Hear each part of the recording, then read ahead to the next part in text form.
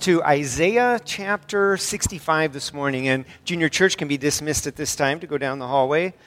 We've been told kind fictions in our lives, and if you were not raised by Tim Graham, you heard a kind fiction called Santa Claus. If you think about that lovely story that children are raised with, and just think about the math of it, 2 billion homes in one night. I mean, there's 8 billion people in the world, 2 billion homes, 2 2-ounce cookies in each home, 500 million pounds of cookies in one night, 62,500,000 gallons of milk if you have 8-ounce servings. I mean, hopefully your children don't do that much math and don't worry about it that much to think about how one person could consume and digest all of that. You're not supposed to do that with kind fictions, are you? What about Old Testament prophecies concerning the Messiah?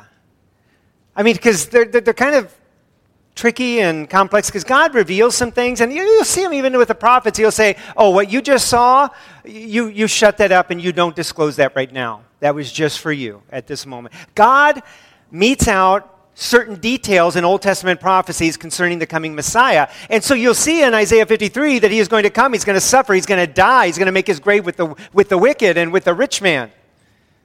And yet you also see he's coming in victory to deliver his people. So which is it?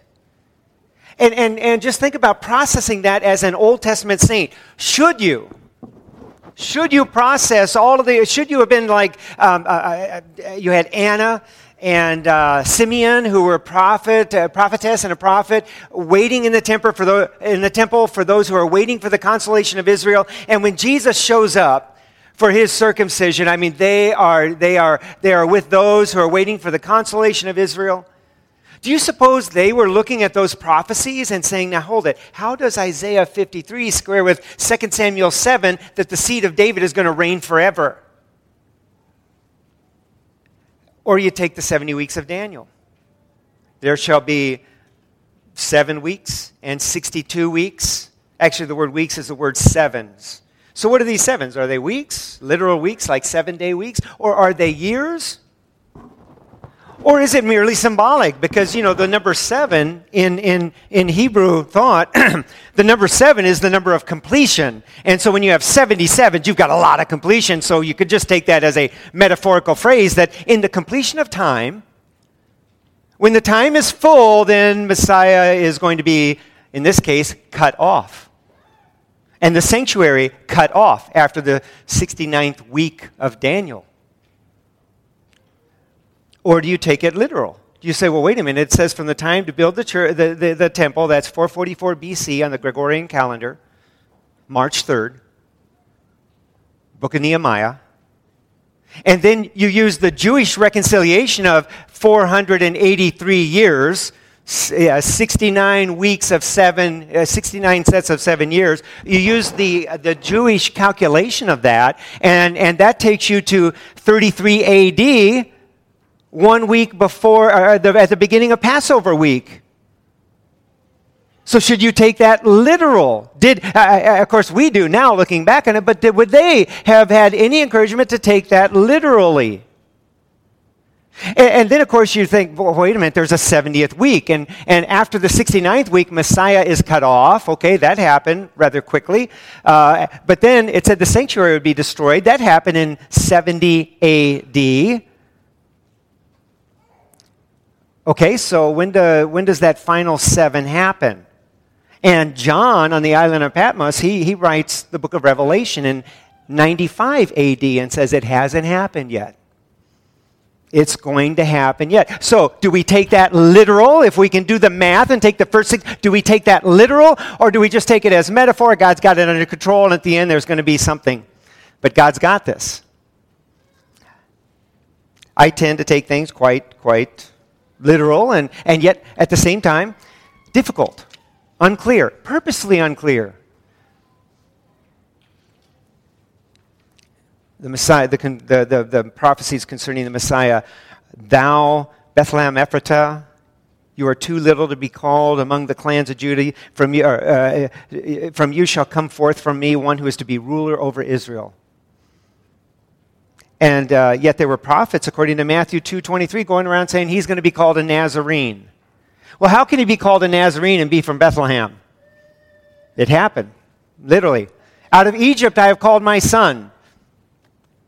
Okay, so he identifies, the metaphor there, he identifies with the people of Israel in captivity, released from captivity. He identifies with them, but he literally fled to Israel. As a baby, his parents fled. He was taken along. And he literally came back out of Egypt. Out of Egypt I have called my son. So as we look at those things, the reason I bring all of this up, and the reason why I am pausing today for these few verses in Isaiah, I could have covered it last week. It's really part of a larger argument. They're just something that doesn't quite fit in my chronology of how I'm understanding the end times. And so I just wanted to stop, and I wanted to talk about that today, and talk about the difficulty, and see if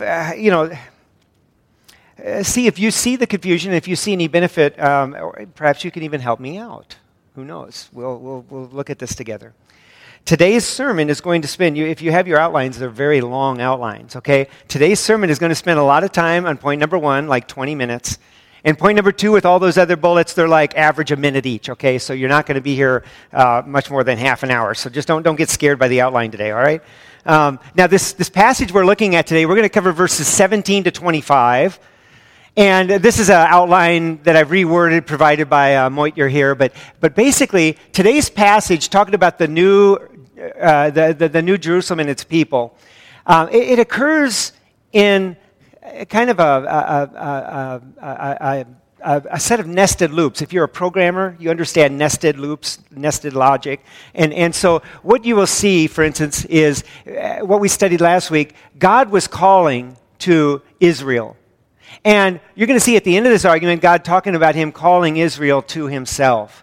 In verses 2 through 7, you're going to see God judging toward the end. Next week, we're going to see God judging. You're going to see, we saw last week a discussion of God's remnant in verses 8 through 10.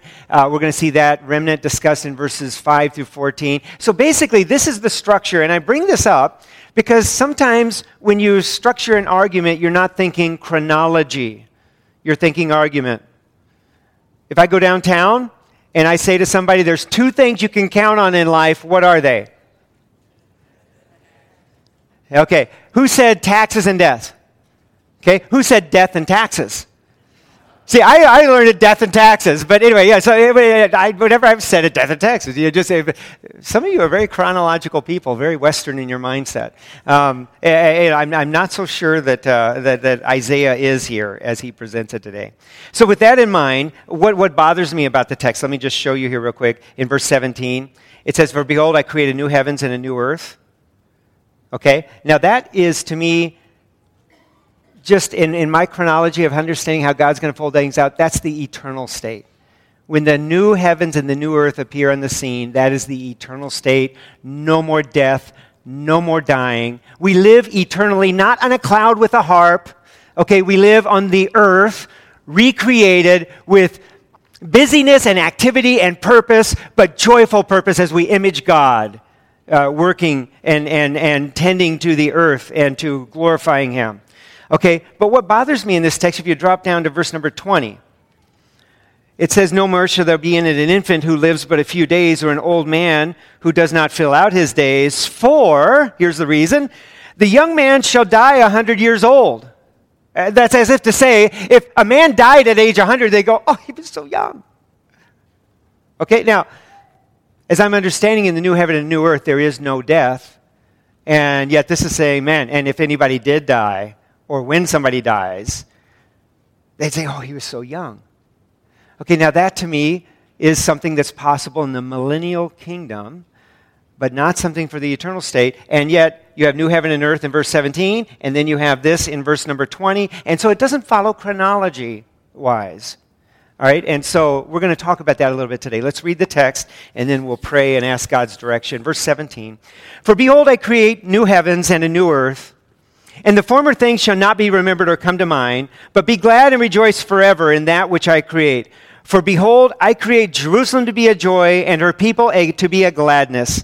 I will rejoice in Jerusalem and be glad in my people. No more shall be heard in it the sound of weeping and the cry of distress. No more shall there be in it an infant who lives but a few days, or an old man who does not fill out his days. For the young man shall die 100 years old, and the sinner 100 years old shall be accursed. They shall build houses and inhabit them. They shall plant vineyards and eat their fruit. They shall not build and another inhabit. They shall not plant and another eat. For like the days of a tree shall the days of my people be, and my chosen shall long enjoy the work of their hands. They shall not labor in vain, or bear children for calamity, for they shall be the offspring of the blessed of the Lord, and their descendants with them. Behold, they call, before they call, I will answer. While they are yet speaking, I will hear. The wolf and the lamb shall graze together. The lion shall eat straw like the ox. And dust shall be the serpent's food. They shall not hurt or destroy in all my holy mountain, says the Lord. Let's pray. Father, as we open your word today, I pray that you would give us understanding of it. And Lord, while we look at a technicality, I pray that we would see the bigger issue here, and that of having our hearts set on the coming of our Savior, Jesus Christ, and our hearts set on that time when you will redeem us, resurrect us, judge the world. Father, I pray that you would help us to hear a well done, good and faithful servant when that happens.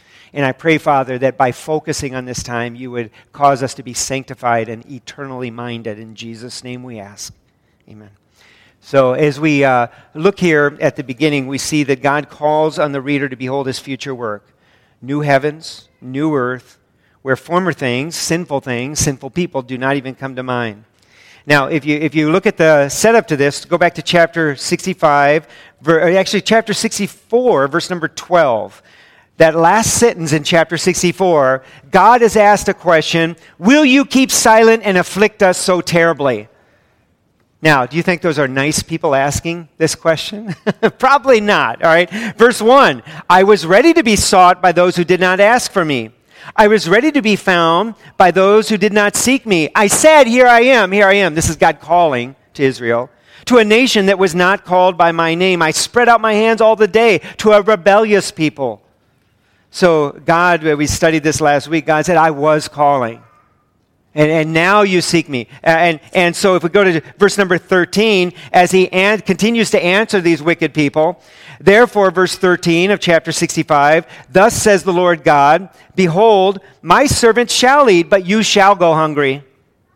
Behold, my servant shall drink, but you shall be thirsty. And so he's talking about this judgment that is happening. And he says in verse number 15, you shall leave your name to my chosen for a curse. So your name, going forward from this time, is going to be a curse. It's going to be like being called Jezebel, or Cain, raising Cain, or Judas Iscariot. I mean, your name is going to be for a curse. And at the end of verse number 16, it says, because the former troubles are forgotten and hidden from my eyes. And here we come into today's text, for behold, I create new heavens and a new earth, and the former things shall not be remembered or come to mind. Your wickedness will not be remembered. The way Jerusalem was a bloody city and people were abused by the elite will not be remembered. This will all be put away. Verse 18, but be glad and rejoice forever in that which I create. For behold, I create Jerusalem to be a joy, and her people to be gladness. I will rejoice in Jerusalem and be glad in my people. No more shall be heard in it the sound of weeping and the cry of distress. So that is where we are going. That is where we are going with the remnant that are righteous and faithful. And again, I'm tripping up a little bit over the technical terminology, new heaven, new earth, with some descriptives of things like people dying that doesn't sound like the new heaven and the new earth to me. And so, again, structure may not be the concern. It just simply may be a statement, here's where things are going, and there's a lot of elements.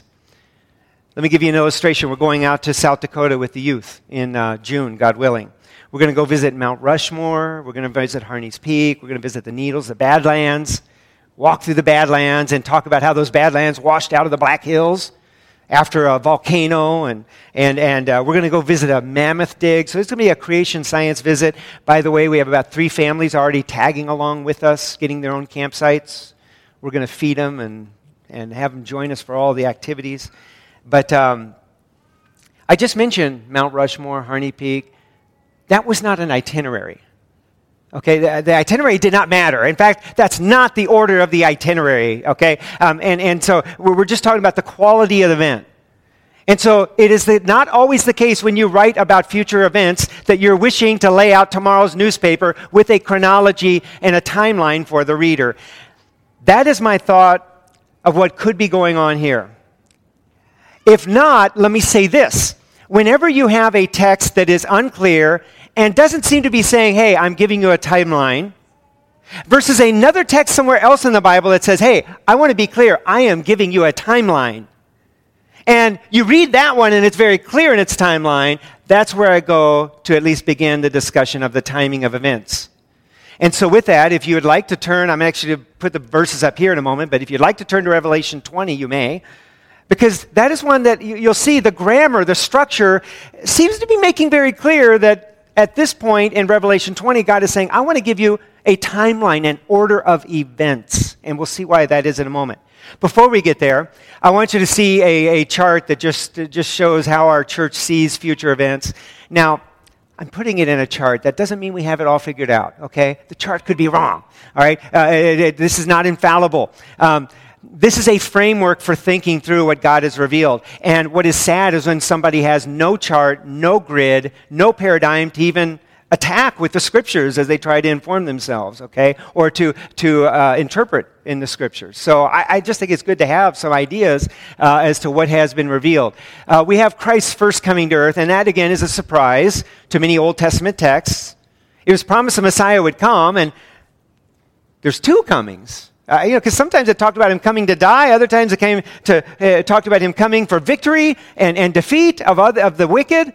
And we discover, that's broken up into 2 separate comings. A first coming and a second coming. Now here, at his first coming, he died for sin. He rose from the dead, and then he ascended into heaven.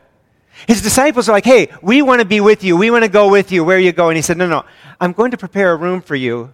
This is the language. We were at a wedding yesterday, and just thinking about weddings and how Jewish weddings were. You'd go to your dad's, you'd add a room to your dad's tent, you'd add a room to your dad's house, you'd go prepare a place, and then you would come and you'd fetch your bride, and it was part of the ceremony. And so Jesus is saying to them, hey, I'm going to prepare a room for you. I am your groom. I need you to wait. I'm going to prepare. I'm going to come when the Father tells me. And so what we understand then is when he comes, he is going to rapture the church. We see some language about him coming in the clouds and believers meeting him in the air. We would understand then that there's the marriage supper of the Lamb. Believers are judged in heaven at this time. Down on earth, at some point, there's a Middle East peace treaty that brings 7 years of power to the Antichrist, 3.5 years of peace, and then 3.5 years of judgment and war.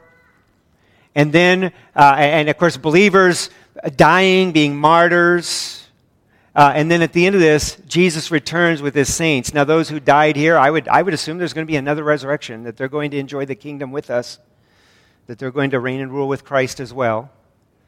Now, it's more complexity of the resurrection, right? How many resurrections do I have so far? I've got 2. I've got one at the rapture. I've got one at the end of the 7 years that I would infer from Scripture.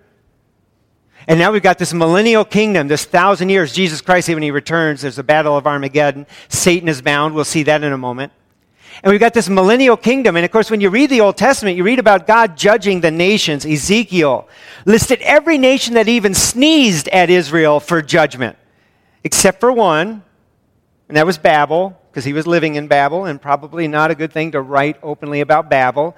If you see the word Magog and you flip that around backwards and shift it one letter, they call that a cipher, then you would see the word Babel. So maybe Magog is Babel in the book of Ezekiel. But God talks about all of these nations getting judged, and the minor prophets, nation after nation after nation, getting judged. And of course, there's an important metaphor there that God is going to judge sin eternally, but it sure sounds like he's judging nations right here in this globe. Ezekiel writes about a temple with rooms and dimensions that has never existed on planet Earth, and lines lining up at the north gate, going out the south gate, lining at the south gate, going in the north gate. And in the eternal state, it says there is no more temple because God is our temple. So where did you put Ezekiel's temple? Is it just metaphor of people's hearts with all those dimensions, those crazy dimensions? I put that temple right here in the millennial kingdom. So there are just a lot of things that I think God is literally going to do. They're full of metaphor. They're full of importance beyond the actual event. Jesus Christ was born of a virgin, right? What is the metaphor behind that? He's the Son of God. Now, that could have just been metaphor. I mean, looking at Old Testament prophecy, you might argue it didn't have to be a literal virgin birth, because even that word for virgin is also translated young woman. A young woman will give birth. And the idea of virginity could have just been all metaphor, that he is the Son of God. And yet God did not leave it to mere metaphor. He contrived the most bizarre human conception in world history, conceived by the Holy Spirit, literally, to put forward the metaphor that this is the Son of God. There may be some other theological categories that are being satisfied in that as well. But here's my point. As I interpret things in the Old Testament, I cannot find a single promise concerning the first coming of the Messiah that you can write off to mere metaphor. Everything that was said was fulfilled literally. If it was to happen by now, it was fulfilled literally. And so here's my argument. God writes his metaphors in the pages of history because he's God. Human lives and the universe are his ink and paper. He writes out his metaphors in events of history. So anyway, I see this millennial kingdom as pretty important to being able to understand all of the promises that I see in the Old Testament. So then you have this great white throne judgment, new earth, eternal state. Okay, so let's go to a text that would seem to me, I'm going to argue, would seem to me to be saying, here I want to present you with an order of events. Now, it uses the word then I saw. Now, that could be saying, then I saw what was going to next happen, what was then going to happen. Or it could be, this is just my experience as a prophet. I saw this and I saw that.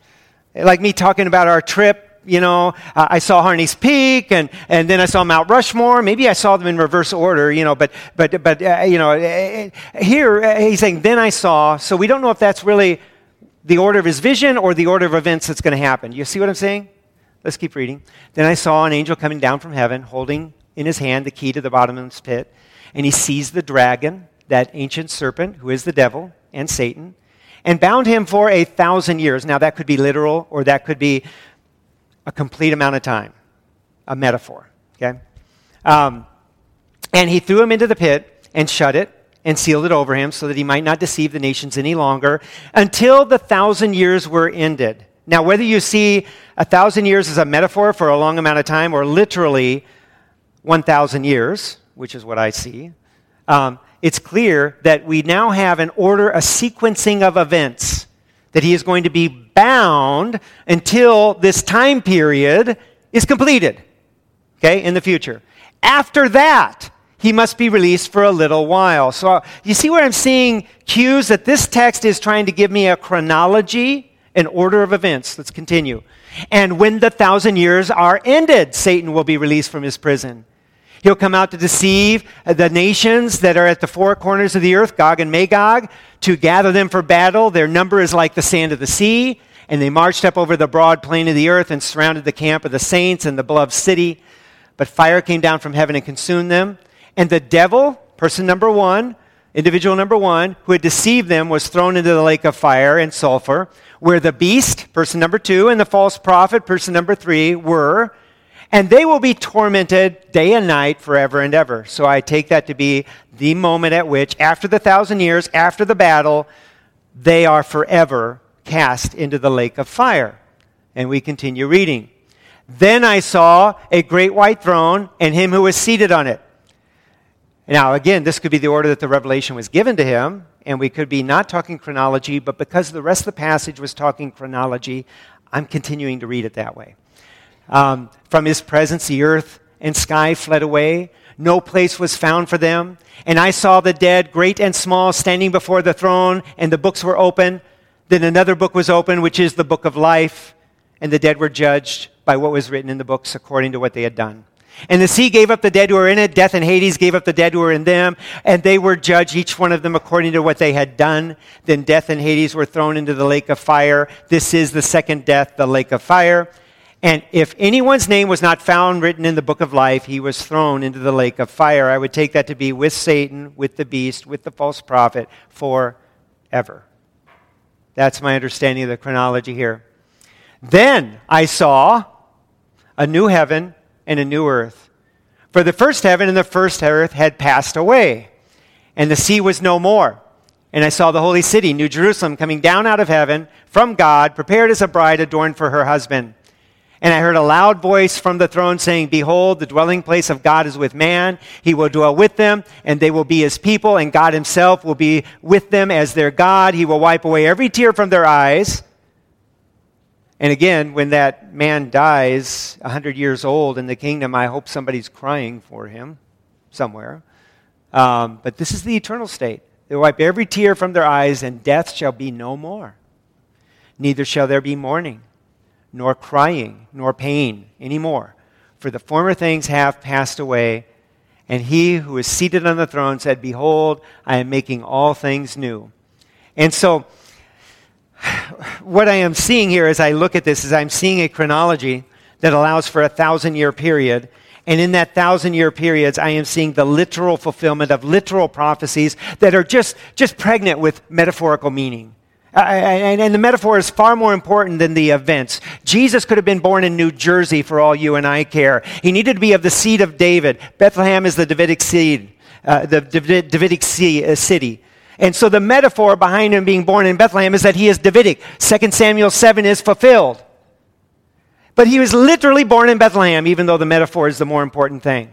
And so as I look at prophecy, huge metaphors behind them all, but literal events. And so when I look at Isaiah, I say all that to say this. I didn't want to get into this last week and try to sandwich this in. When I see something that doesn't quite fit from a passage that isn't seeking to teach me chronology, I take it as, well, it's not chronological. That's what I'm taking from today's passage. But Revelation 20 and 21 would seek to teach me chronology. Now, you could fix all of this by being all millennial.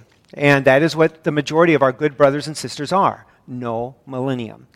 Their theology would be that what is metaphor, or it's being fulfilled. The 1,000 years is completeness of time, and it's been 2,000 years. And we're not talking about a number, we're talking about a quality, a completeness of years. And the thing you need to understand in all of these prophetic messages are that the metaphor is God judges sin, God judges wicked people, God has got it under control. Now, I'm not well enough versed to defend their theology.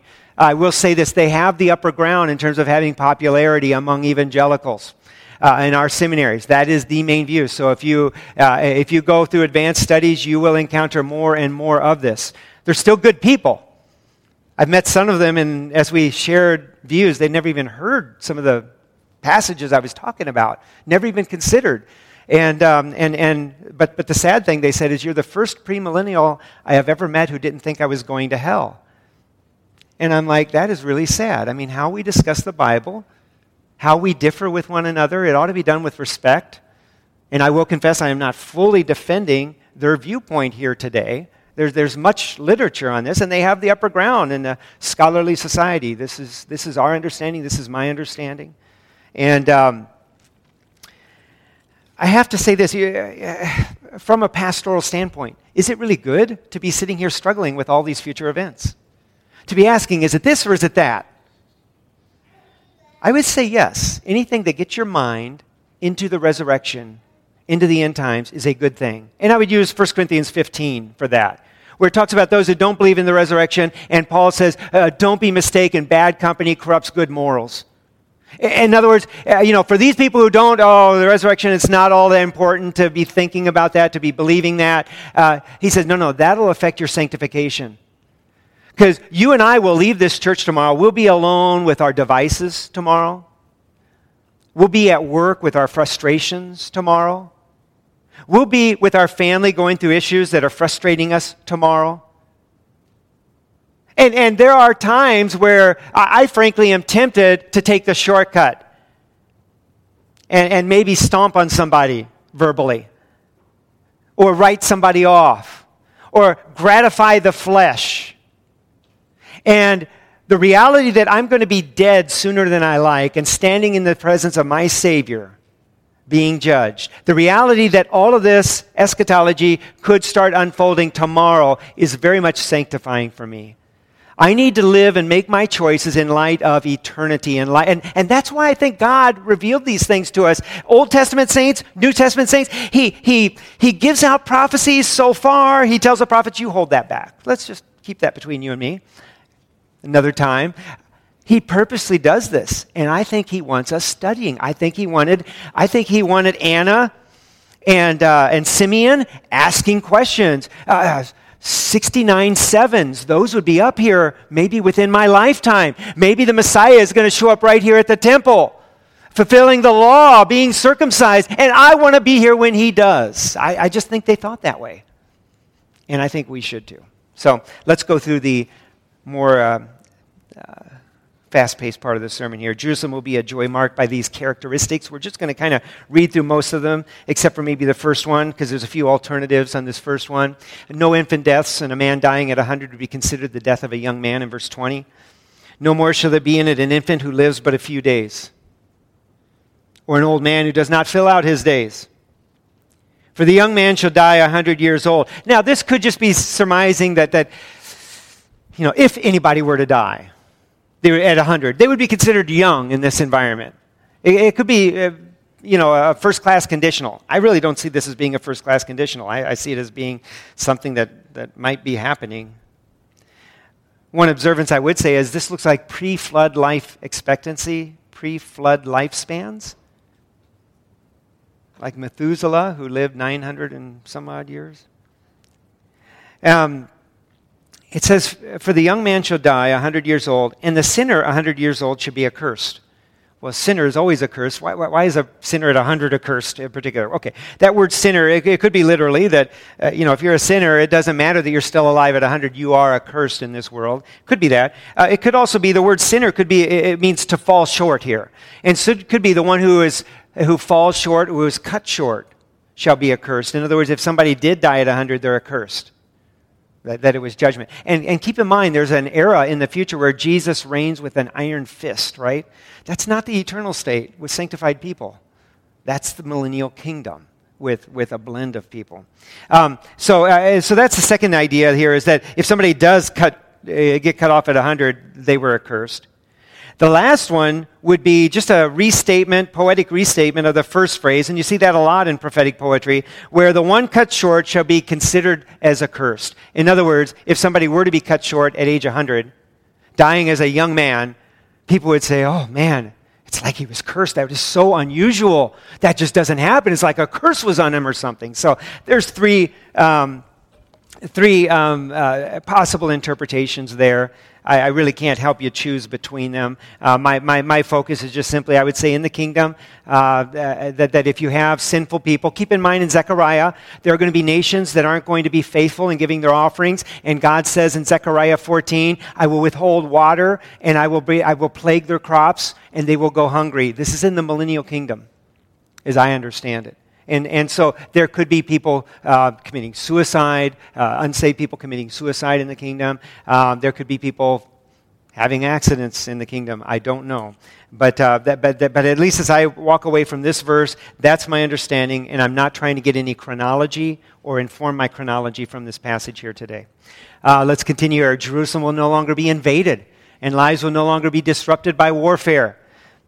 You and I, the typical American pathway, you go to trade school or college, or you get a job, you save money, you put down payment on a home, you start filling that home with stuff, and you just kind of expect when you hit retirement, hopefully the home's paid for, and you've got some savings. But in most of the world, throughout most of history, you have to plan for being attacked and having it all destroyed and having nothing. The clothes on your back, and you start over. And so this verse 21 addresses that. They shall build houses and inhabit them. This is something new for Israel. They shall plant vineyards and eat their fruits. They shall not build and another inhabit. They shall not plant and another eat. For like the days of a tree shall be the days of my people, or shall the days of my people be. So we're talking about a time where God is going to undo all of the curse of sin that has been falling so heavily on Israel. Women will not miscarry, nor will they give birth to children only to have them die in calamity, but rather they shall be one with their offspring in the presence of the Lord. Verse 23. They shall not labor in vain. That's what I'd understand to be a miscarry. They shall not labor in vain or bear children for calamity. That's what I understand to be the loss of the life of a child. For they shall be the offspring of the blessed of the Lord and their descendants with them. So your descendants together in the presence of the Lord. Again, the curse of this sinful world being undone. God will answer their prayers before they even utter them, and when they begin a prayer, God will answer it. Look at verse 24. Before they call, I will answer. While they are yet speaking, I will hear. Now, this does not turn God into your slave, your genie in a bottle. This speaks of a time when your heart and God's heart are at one. The things you're praying for are the things God so much wants to do. He's on it before you even utter the prayer. He's there. He's with you.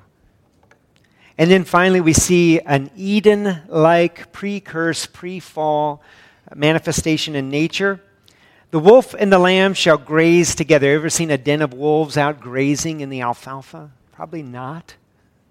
They're hunting mice in the alfalfa, probably, but not grazing, all right? But the wolf and the lamb will graze together. The lion shall eat straw like an ox. The dust shall be the serpent's food. Now, is that a curse on the serpent, the species, the species called a serpent? Is that a curse on serpents forever? Yes and no. When worms eat dirt, do they feel oppressed?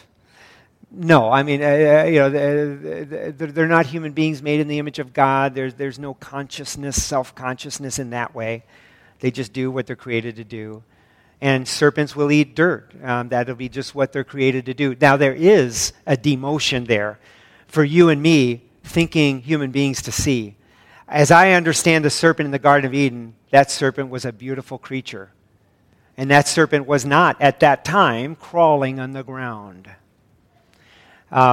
Here, they not only will be crawling on the ground, they will be made to eat dirt. That's a safety factor. They're not preying. They're not doing venomous bites. So that is a safety factor. But it's also a metaphor, a demotion that you and I will see for all of eternity, a reminder of sin.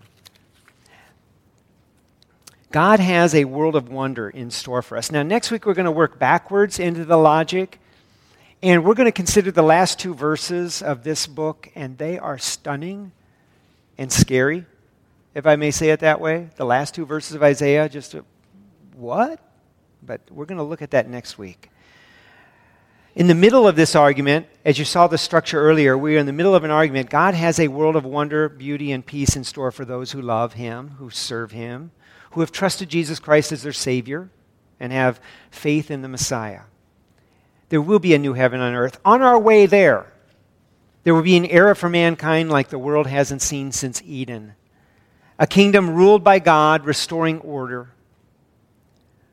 Why study these things? Why think of them? Number one, the more your mind lives in the future of the return of Jesus Christ our Lord, the more you focus on the judgment that awaits humanity, the judgment that awaits you, the better informed your choices are when you are alone. You need to love God. You need to love His Spirit. You need to let His Spirit speak to you when you are tempted to sin. You need to be thinking about the judgment and the well done, good and faithful servant. I think it's important for our minds to live in this space called the end times, the resurrection. Another reason you should study these things is anxiety. People are growing increasingly anxious in our world, the state of our world, the state of technology and what technology might do, the state of our union, the United States of America. There is so much to be worried about. But this world and this era will not continue in this direction forever. Jesus Christ is coming. He makes all things new. And that is a good thing. In the meantime, sinful man will continue to sin, storing up wrath against himself in the day of judgment that will further glorify your Lord. But there are literal events in our future, and thinking through those and thinking through how things are shaping up as we get there. Not to set a date, not to set a time that, oh, I know when Jesus is going to come, but to just know that God does have this. He is working His plan, and you should not be anxious. Any Christian speaker who comes to you and says, oh, you better be worried because this looks like an end-time event. No! You ought to be rejoicing. Even so, come Lord Jesus. Yeah, this is falling apart over here. And that points to the fact that my Savior is coming. So I think for anxiety, you ought to be studying these things. Studying of end time should not create anxiety. It should create joy, peace, and comfort. Our God's got this. I do have to say this today. If you're visiting and you've never trusted Jesus Christ as your Savior, none of what I've spoken of in terms of this beautiful world is yours. We are all sinners. None of us are going to stand in the judgment in our own righteousness and say, yeah, I got it right, I did pretty good. We're all going to confess that our minds are full of sinful thoughts. We're all going to confess that words have come out of our mouth that are awful words. Mean, hateful, filthy, all kinds of bad words have come out of our mouths. Our hands and feet have done wicked things. And for God to bring all of our lifetime of sin together in one moment of consciousness, it would undo us. With shame, with guilt, with redness of face. Not just one event that would make our face red, but every event that we've ever done that would make our face red all at once, the weight of that on our soul would be crushing. What is the solution? The solution is that God laid all of that sin on Jesus Christ. He lived a righteous life. He died a punitive death for you. And the terms of you receiving this gift is that you need to trust Jesus Christ as your Savior. With a heart of repentance, turning from sin, you need to trust Jesus. If you've never done that, you should pray even now, dear God, save me in the blood of Jesus. Let me stand in His righteousness, and may His punishment be my punishment. Let's pray. Father, we thank you for your word. God, this is a passage that just had a little point of confusion for me. I pray that my confusion doesn't trip up this congregation. I pray, Lord, that you'd bless us as we turn here in a few weeks to studying the book of Revelation. It's rather coincidental, and yet, Father, we trust your Spirit has us headed there, announced many months ago now. And God, it seems to be very timely to be going there, a book that talks about repenting and preparing for judgment, preparing our hearts. Lord, I pray that you would help us to be strengthened in our confidence in your word. As we review Old Testament prophecies and New Testament prophecies, we see the unity of your word. I pray, God, that you would build us up in this. And God, help us to rest in you. Help us, Father, to be serious about fighting sin, knowing that Jesus Christ could come at any moment. We could die at any moment. That these events of judgment are real and that you do have a plan for us. Father, help us to love you more than our sin. Help us to submit to your Spirit and let Him do the work of turning our heads away from our sin and turning our bodies away from our sin and pursuing the things of Jesus Christ and the things of your word instead. Thank you, Father. In Jesus' name we pray. Amen.